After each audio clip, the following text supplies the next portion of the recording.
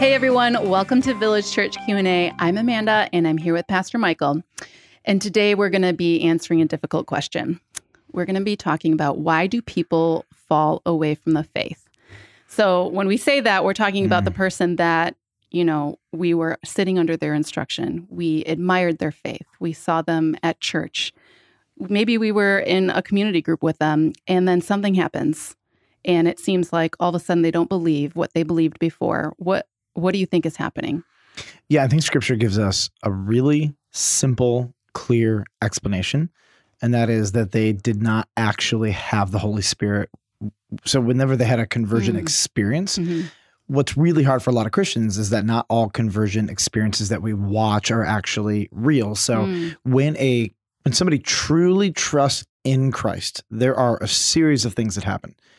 You can't always see them, but in the spiritual realm, these things are very real. So number one, they are given the Holy Spirit, and the Holy Spirit is a seal. The Holy Spirit can never go away. You can't lose the Holy Spirit. It's permanent.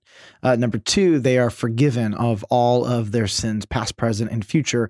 They are, number three, adopted as sons and daughters of God. So they are legally now transferred from the kingdom of darkness into the kingdom of light. Now you can't see all of that. Right.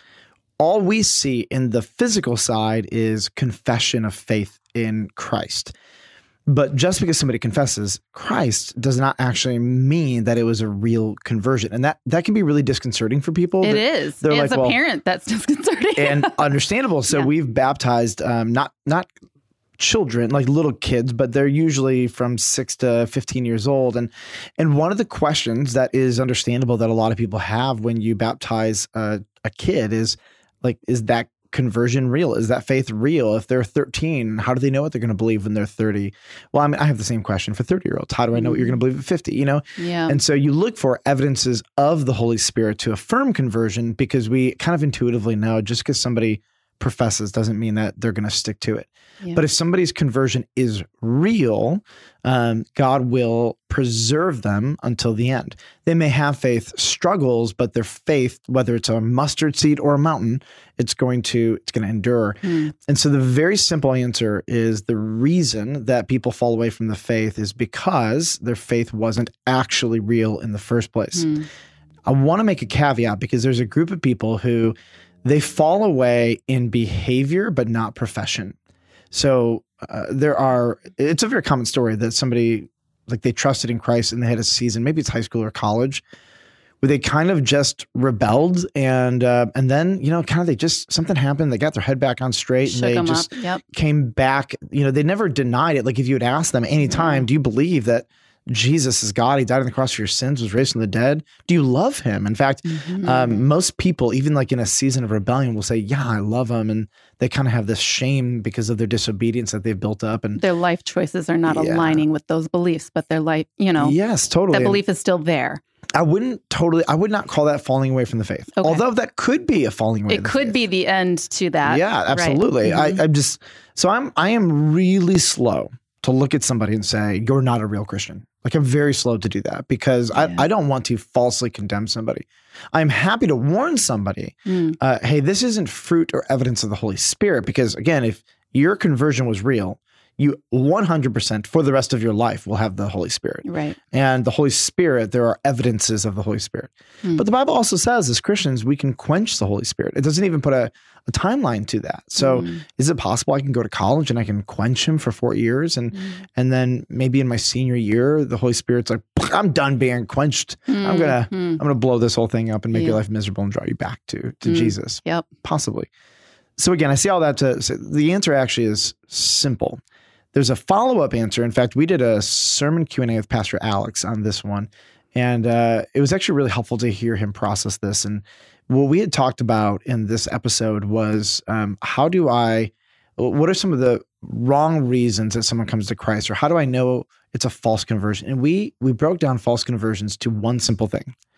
You came to Christ for the wrong reasons. And the wrong reasons almost always come down to two categories. Number one is fear. You're afraid of hell. You're something of the sorts. You're afraid of letting somebody down. You're afraid of, like I want my parents to like me. I want my dad to like me. I want my friends to like me. Everybody's doing it. And the other poor motivation is you come to Jesus to get something other than salvation and him. maybe you think he's going to make you rich. So you come to him. You have like a genie kind of like approach to him. Right. And what we broke down in that episode was that one of the main evidences of a true conversion is that they come to Christ out of brokenness for their sin and love for God. And that there is an evidence of gratitude that what God has done for them. Yep.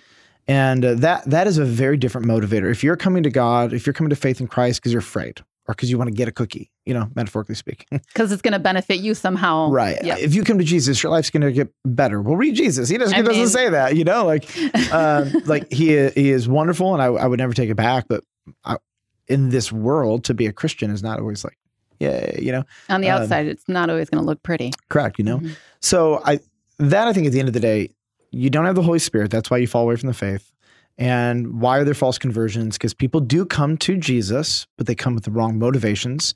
And when Jesus doesn't make you rich, you fall away. You don't live for him. If maybe the person that you were trying to please, right? Maybe they're out of your life. Well, you're like, well, I have no reason to be a Christian anymore because I don't need to please that person. Yeah. And so that kind of faith doesn't endure. But faith that is rooted in confession and repentance of sin and conviction of that and love for God for what he's done for you to deal with that at its core is a really good evidence. I have a lot of thoughts on this. The last thing I'll say on this is Jesus actually, he actually prepared us for this. Yeah. And so in Matthew 13, verse 1-9, it's the parable of the sower. We talked about this in the last episode. And he talks about the gospel as a seed. You throw the seed, you're a planter, you're a farmer, and some of it you throw along and the birds come along and they eat it up. And then the next one, it falls on rocky ground, right? This is like a soil. This is a heart that's not really kind of totally ready for it. And maybe they're interested for a moment, but not really. Their motivations aren't right. And so maybe something springs up, but it's dead, But the one that tricks people the most is the thorny ground because it actually starts to grow. And it looks like it's real, but then the thorns come out. And what the thorns do is they expose the wrong motivations. They don't have stick-to-itness, the ability to endure. And then lastly, and this seems to be the ones that stick, they actually grow and they bear fruit, and it's a really special thing to see. But the problem is the last three, the first ones, they just fall and they get eaten. But the last three, they all start growing, and then one falls, then the other falls, and then the last one sticks it out. And that's where you kind of got to watch. But it's unfortunate. It's really sad when somebody you love. Yep. These are all possibilities when you go out with the gospel. And I think it's important for us to know, you have to persevere because you really don't know where the seed is going to fall, if it's going to stick or not. Yep. And when you share the gospel, it can be heart-wrenching when somebody is like interested and they'll open up a dialogue and you're like, maybe it is fertile soil, but it's actually rocky ground, and then they're done. Yep. Or you're like, no, they trusted in Christ. That's the third category. They actually started to grow. And you're really excited for them. In fact, maybe they were about to get baptized or they did get baptized. And then all of a sudden, like that girl comes back into their life or that guy comes back into their life or the party scene comes back and pulls them right back. And before you know it, they're like, yeah, that I actually wasn't all in. Yeah. And that's hard. But the worst is a spiritual leader who's been walking with the Lord for a long time, who had influence over you. It makes you just wonder at that point, like, is anything real? Because it kind of just shatters your whole perspective on things. But, but the Lord warned us about that as well. Like there are people who are going to look like they were with us, but they really actually deep down in their heart weren't.